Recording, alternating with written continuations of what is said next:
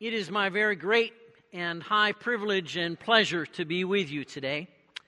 I trust you know how blessed you are to have Mike Ramsdale as your pastor, David Alexander, Sharon, and have a worship team like Jason and Stephanie and this whole crew. Aren't they?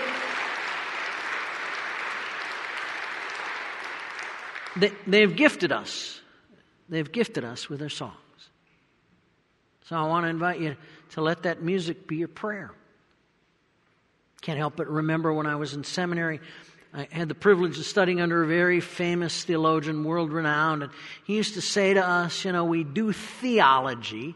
Theology means talk about God in order that we might do doxology. Doxology means praise God. Worthy are you.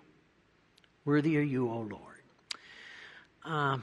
For those of you who don't know me, I'm Mike Lowry. I'm the bishop of the Central Texas Conference, which is your conference. So this is one of about 320 churches that I have oversight of. In fact, the title bishop comes out of the Bible, comes out of 1st and 2nd Timothy and other places. It simply means the overseer.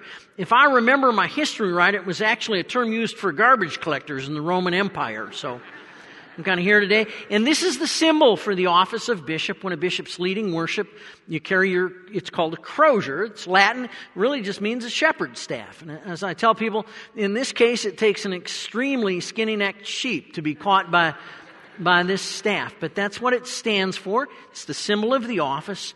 And so we come today together to be the people of God. We come to put our lives under the authority of the Lord Jesus Christ and together under His authority. Ask the Lord to teach us, to use the words of my mouth, the thoughts, the meditations each and every person has in this room, both individually and ours together, for the Lord to speak through them to our lives. So let's bow in prayer. Great are you, O Lord, and greatly to be praised. So, Lord, this day we come before you first, foremost, and always with our praise. And we ask, O Lord, that the words of my mouth and that the meditations of our hearts and minds together, O Lord, might be pleasing and acceptable in your sight, our rock and our Redeemer. Amen. Well, have you enjoyed the Olympics? I got to tell you, I love them even when there isn't an American in the hunt for the podium. It's just kind of fun to watch all that. And about 2 weeks ago, it started not only with the lighting of the flame, but one of the very first events, if you'll recall, back a couple of weeks ago, was the biathlon. And athletes competed in that rigorous athletic event that involves a combination of cross-country skiing and rifle shooting at targets in a select way. In fact, last night, late yesterday afternoon, if you watched, they had the closing biathlete competition. It was a team competition on it. It's an incredible event full of the stamina and the skill that only something like the Olympics can pull together in all its triumphant and exhausting glory. So I want to invite you to go with me for a moment to that event, to the biathlon, and imagine now that it's a year ago. Just hit the pause button on that Bible passage. I promise you we'll come back to it. Okay? And come with me now a year earlier and imagine that they've just selected the U.S. biathlon team after an intensive and grueling competition. And lo and behold, as they've selected this team, shortly afterwards, there's a car accident and every single member of the team is hurt so that nobody can compete in the games. And Olympic officials are they're pulling their hair out like I do if I had some. They don't know what to do and how to replace it. And they huddle with executives in Washington with the Speaker of the House and the President, whoever else you want to kind of toss in and stir in the mix. And they do all that kind of activity. And finally, somebody gets the bright idea that the way we'll replace our biathlon team is we'll write a computer program, and it will select the ideal skiers and athletes to compete for us. So the program's written. And they select it, and lo and behold, somehow, hang with me here, somehow your name gets on that program because you once skied the Double Diamond Trail at Vail. Never mind that you didn't make it to the bottom, and you get selected. Well, you're overcome. You can't believe yourself. I mean, I'm going to represent, you say to yourself, I'm going to represent the United States of America at the Olympics. And you think, what an honor. What an honor. And then you think of those neat looking uniforms, and you think, how cool is this, right? And you decide that you are going to pour out your best effort in the Olympics. You commit your will to competing in the Olympic biathlon races. You dedicate your life to that great, singular, towering purpose to compete in the biathlete event. And then you read up in the ensuing year, you talk to experts on how do you run the biathlete? What are the skill tricks that you need when you navigate a curve? And how is it that you go uphill with a kind of skiing motion with the skis almost acting like skates? And you talk to all kinds of people and get all kinds of advice on how you do it. You read books carefully and make notes on how you compete in a biathlete competition. You scout your opponents, who's particularly good on the straightaway and who's better at shooting, and you get all that kind of data. And for a year you just obsess about it. So anytime you show up at the breakfast table, you got to tell the kids about, your dad's going to be in the biathlon competition, and you got to talk to everybody you can about it. And it just becomes so much a part of your being that your friends are sick of talking to you. In fact, they want to avoid you. But your will is 1,000% sold out on competing in the biathlete competition. Then at long last, the time comes to go over. You put your uniform on, you fly over. You're in that opening ceremony, proudly walking into the stadium, representing the United States of America. The flame is lit, and the next day, there you are, lined up at the starting line with your skis on, your rifle strapped to your back, ready to compete in the biathlon competition. And the gun goes off and you shoot to the front. I mean, those skis are slicing through the snow as you tear out. And for 100 yards, you lead the Olympic biathlon competition. Unfortunately, it's a number of kilometers, so you're in trouble fairly quickly. And by 200 yards, you're starting to labor a bit. People start sliding past you as if they're just floating by.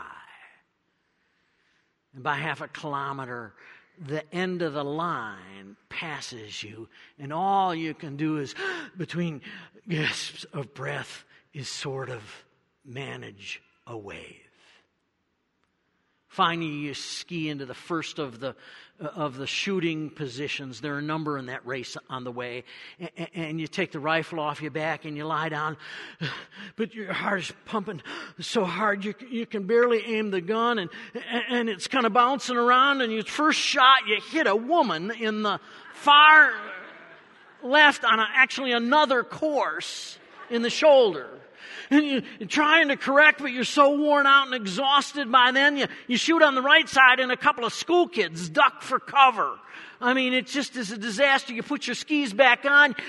You start out with all your might, and 50 yards later, you're just collapsed in a heap.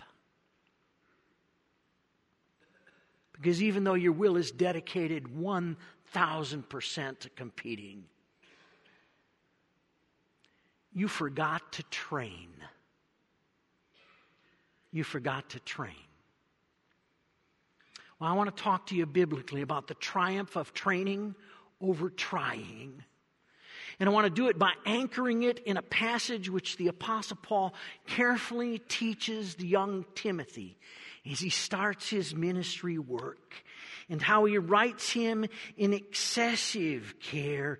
He says, if you will point these things out to the believer, you will be a good servant of Christ Jesus, who's been trained by the word of the faith and the good teaching that you carefully follow. You'll be, in this translation, nourished on the truths of the faith. Now, I propose that as we're looking together on what it means to be a finisher, what it means to take your life and finish it well, and to do that at whatever stage in life you are, whether you're 5 or 55 or 105, I propose that, in fact, we need to let this passage teach us. We need to do just what that opening scripture line says. We need to point these things out to each other. And in a sense, in our time together here, dialogue about what does it mean? What does it mean to live the truth of this passage that the Apostle Paul so desperately wishes to convey to young Timothy? You see, there is a reality to life, actually to all of life, that simply says to us that trying is not enough. No matter how ardent our will, impassioned our zeal, or assiduous our convictions, spiritual transformation is not a matter of just trying harder, but of training wisely. In fact, training wisely is true in almost every aspect of life. I mean, think about it for a minute. Think about it for a minute. If you want to be a good computer programmer, what do? Well, you learn to train yourself, right?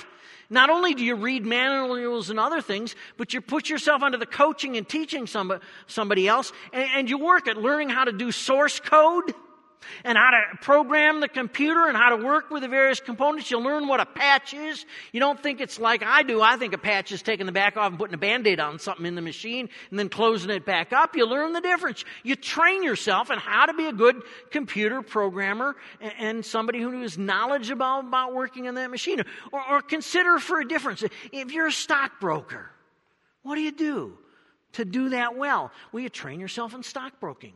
You learn to understand the economics of the stocks you're dealing with and how they fit in not only with the national but with the global economic scene. You learn what companies are reliable and what aren't. You study the way the market works, how arbitrage happens, and the components of a well-managed mutual fund. You train yourself. You train yourself to be a good stockbroker. Or take somebody who's a firefighter or a policeman. What do they do all the time? All the time. Why, they're engaged in training. So you don't show up at the fire as a fireman or a firewoman. You don't show up at the fire and go, God, I wonder, anybody got an idea what we do next? You know who on the team is going to hook up the hose and who's going to man the nozzle, and you know who's going to move forward to the building. I mean, you train yourselves as a team to do this well. John Ortberg, a marvelous Christian pastor, Presbyterian out in California, wrote a book, 10, 15 years ago, entitled The Life You've Always Wanted. It's one of those books I recommend to people that you run, don't walk to get. And he writes in that about the triumph of training over trying. He says, quote, respecting the distinction between training and merely trying is the key to the transformation in every aspect of life. The need for preparation or training does not stop, he writes. It does not stop when it comes to learning the art of forgiveness or joy or courage. In other words, it applies to a healthy and vibrant spiritual life just as it does to physical and intellectual activity. We know that one of the things that makes a marriage good is that you train yourself You train yourself to relate well with your spouse. Now, I want you to get this with some care here. It doesn't mean you train your spouse.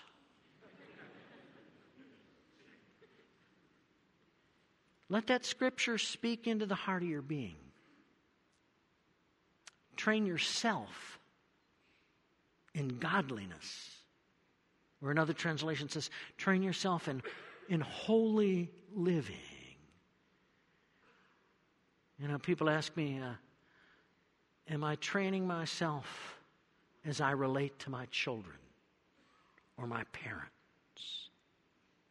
It's a legitimate question for our lives. We long for, all of us, the life we've always dreamed of. We've always wanted the life God, in fact, wants for us. And it's in this training that the Bible tells us we move towards godliness or holiness. In training ourselves to new habits in heart and life, it makes all the difference in the world for the way we live. So train yourself to be godly. The need for preparation or training does not stop, said Ortberg. It does not stop when it comes to learning the art of forgiveness or joy or courage. The goal of our training is a life that is lived in the presence of the Lord. It is transforming our lives to be more Christ-like. Look at a minute how the passage says. Train yourself for a holy life. While physical training has some value, training in holy living is useful for everything. Verse 8. It has promise for this life now and for the life to come.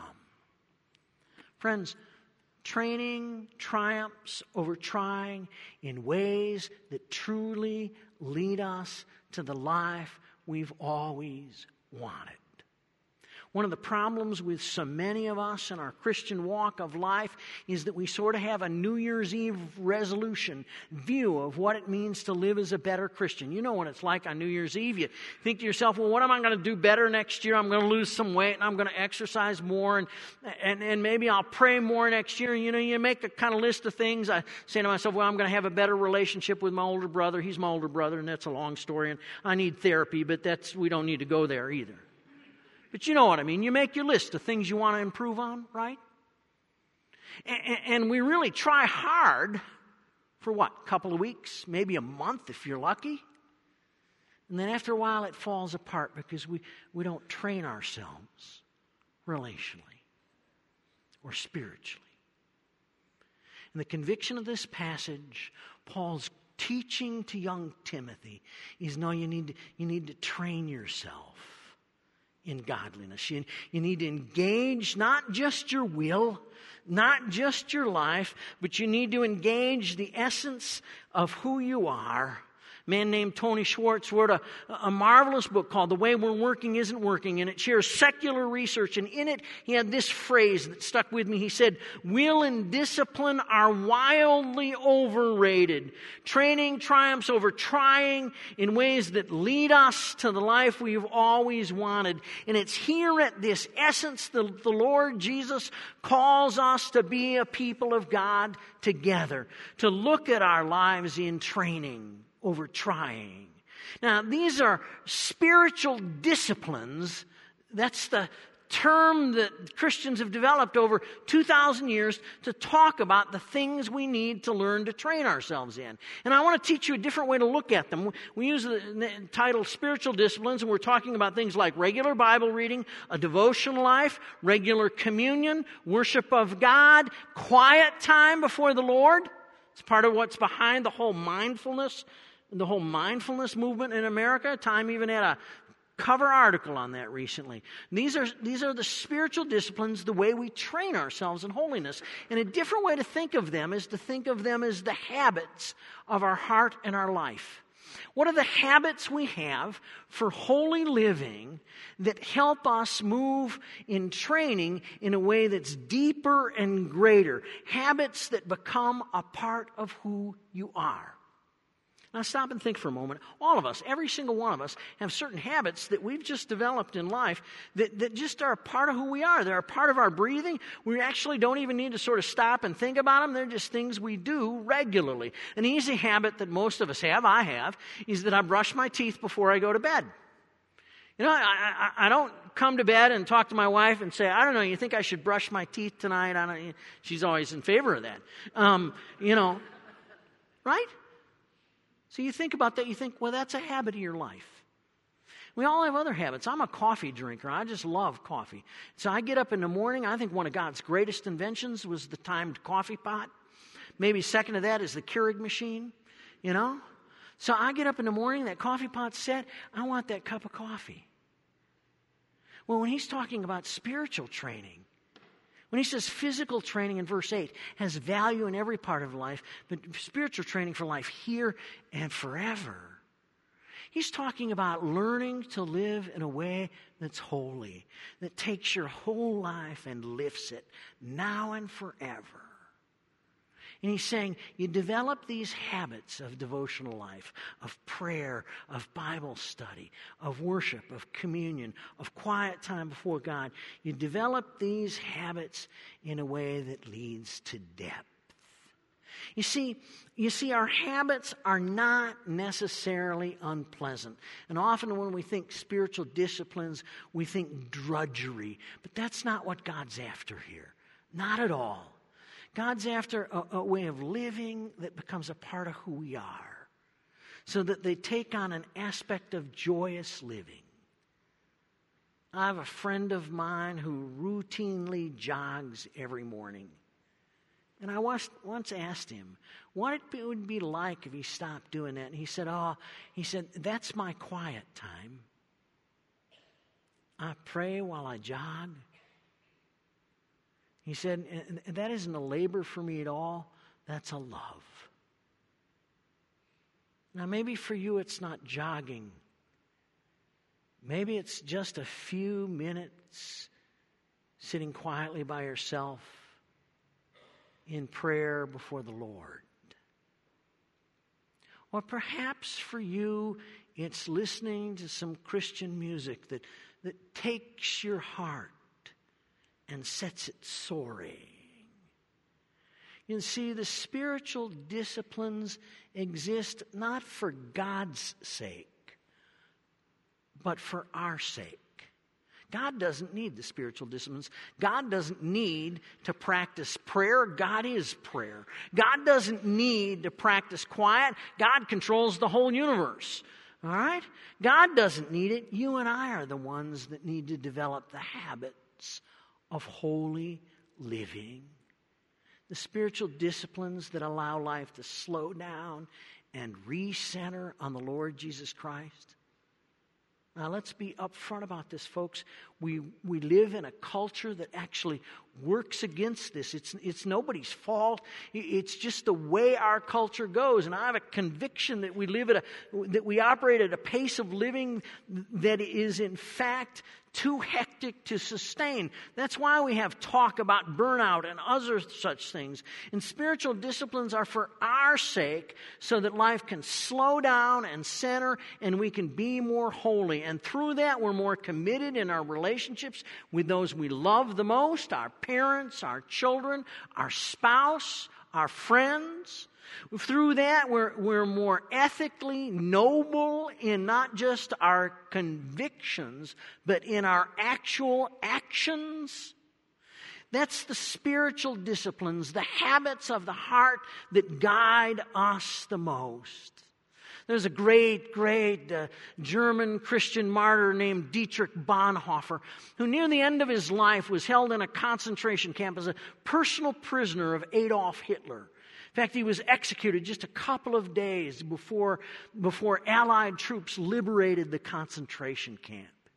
He wrote a series of letters to his fiancée and some of his other friends while he was in prison that have been studied and become a mini Christian classic called Letters and Papers from Prison. And in there, just a few days before he died, he wrote, quote, "Happy are those who know that discipleship means the life which springs from grace, that is God's free and unmerited love. And that grace simply means discipleship." Christianity is said without discipleship. By that he means disciplines, habits of the heart. Is Christianity without Christ? You know, I think of habits and the way they can shape us. I keep remembering my time playing basketball in high school. I actually was on the varsity team for 1 year in high school. I was short but slow. And I can, to this day, it's literally 45 years later, I can remember Coach McGee screaming at us to use the same motion in shooting our free throws. The same motion every time. And you watch an NBA game, watch the Mavericks or something, watch these better players who shoot routinely 80% of their free throws. And it's not because they have to get to the line and think about what they're doing. It's because they've shot so many shots in practice. It just has that motion. Well, let me tell you, the same is true with our spiritual lives. The same is true in Paul's insistence that we train ourselves in godliness or train ourselves in holy living. Before I became a bishop, I spent 30 years as a pastor of a local church. Pastored a church very, very similar to this one for a number of years. And I can't tell you the number of times I've stood in an intensive care unit with loved ones gathered around the bed of one of their family members. And that's not the time you stop to learn how to pray. Now, don't get me wrong. God will hear any prayer you lift there, no matter how poorly lifted. But the training for godliness that can deliver you to that time and to an awareness of the presence of God comes over time. You parents of young children, my wife and I have raised a couple. We now have a wonderful granddaughter. If you stop me afterwards, I'll be glad to show you pictures. And you know, in the middle of raising your kids, you get in all kinds of things. All kinds of things. Many of them absolutely wonderful. And can we just, mine weren't the only ones that gave us a hard time about going to bed, I know. You know, you get in those kind of scrapes. You know, and when you're in the middle of a scrape with your kid, that's not the time to learn to be a good parent. That's not the time to learn holy living. You have to have the habit of the heart that feeds into that understands that child of yours is a gift from God, and that you've trained yourself as a parent to do your parenting or your grandparenting in a way that's godly. So how do we do it? How do we develop the disciplines or habits of the heart? Well, I can't in any way exhaustively handle this subject, but I want to leave you with a couple of very practical pieces of advice. It involves what we call the spiritual disciplines, what I'm calling the habits, things like Bible study and prayer and silence and worship and communion, etc. Service, by the way, is clearly one of them. But it also involves these things. I think, first of all, we need to learn to catch the wind of the Spirit. That is, we need to look for where the Holy Spirit is operative in our life. Because you see, biblically speaking, we're not meant to do this alone. God in Christ, through the power of the Holy Spirit, works with us. Before I went into the ministry, I was a camp director for the YMCA up in Connecticut. And I remember we used to teach 8, 9, 10-year-old boys, 11-year-old boys sailing. And we used these little sailing boats called sunfish that were real easy for a kid to learn on. We'd get out on this lake in the hills of northeastern Connecticut, and we'd raise the sail, and we'd teach the kids to look at how the sail filled with the wind, and then to look back out on the lake and to look for the ripples in the water, which was the wind coming across the water, and adjust the sail to catch the wind. Well, I think one of the ways we develop spiritual disciplines or habits of the heart is we learn to adjust ourselves to catch the wind of the Spirit. How does the Spirit speak best to you? Now, secondly, let me give you, by the way, a real quick practical example of that. For a while, I had a Jesuit priest as my spiritual formation coach. And he taught me to get in the same chair every day if I could for my devotional time. That just being in that regular spot helped me. That's watching the wind on the lake that helped me tune my sail to the Spirit's movement in my life. Now, secondly, I think wise training respects our unique temperaments and gifts, because that might work for me but might not work for you. You're a unique person. So you need to understand what's going to work temperamentally for you. We're wired differently. We know that. My wife and I, as I said, have raised 2 kids, and they're as different as they can be, and I swear they're ours. I mean, I was in the room when they were delivered. But they're different. A number of years back, I went to a retreat center in south of Kingsville called Leib Shemay, and it's one of these utterly silent retreat centers. You went there for a day, and I went with a really close friend of mine, a guy I was with in seminary. Our families have vacationed together over the years. In fact, we're planning a trip to England this coming summer together, and he is one of these quiet, thoughtful, contemplative kind of guys. The whole retreat was in silence. So when we sat down at the lunch meal, you simply would motion for things, and you couldn't say anything. We got to the end of that day and drove off. My friend thought it was the greatest day he'd ever had in his life. And I had to tell him that by 2 o'clock that afternoon, I was out in the woods talking to trees because it was just driving me. It didn't fit my temperament. Do you hear me? I want to say a word here to spouses, but it applies to friends and to those of you who are single as well. Don't try and make your spouse or your friend have the same temperament you have. They don't.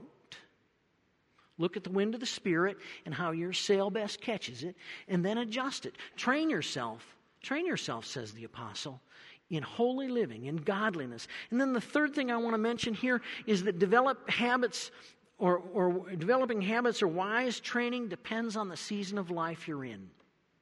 So let me say that again. It depends on the season of life you're in. So what'll work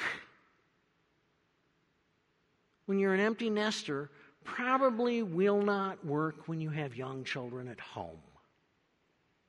I don't know about you, but quiet time early in the morning with a 2-year-old screaming to be fed never worked for Jolene and I. But I'm 63, and the children both live on the East Coast. They have the audacity, our daughter and son-in-law, they have the audacity to think that our granddaughter ought to live with them and not with us. And so we can have quiet time in the morning work perfectly well. And you get what I'm saying? There's seasons of life where different things work differently for each other. But if you want to be a finisher, if you want and dream and hope for the life you've always wanted, then take this advice into the essence of your being. Train yourself for a holy life. For while physical training has some value, training in holy living is useful for everything. It is promise for this life now and the life to come. We work and struggle for this. Our hope.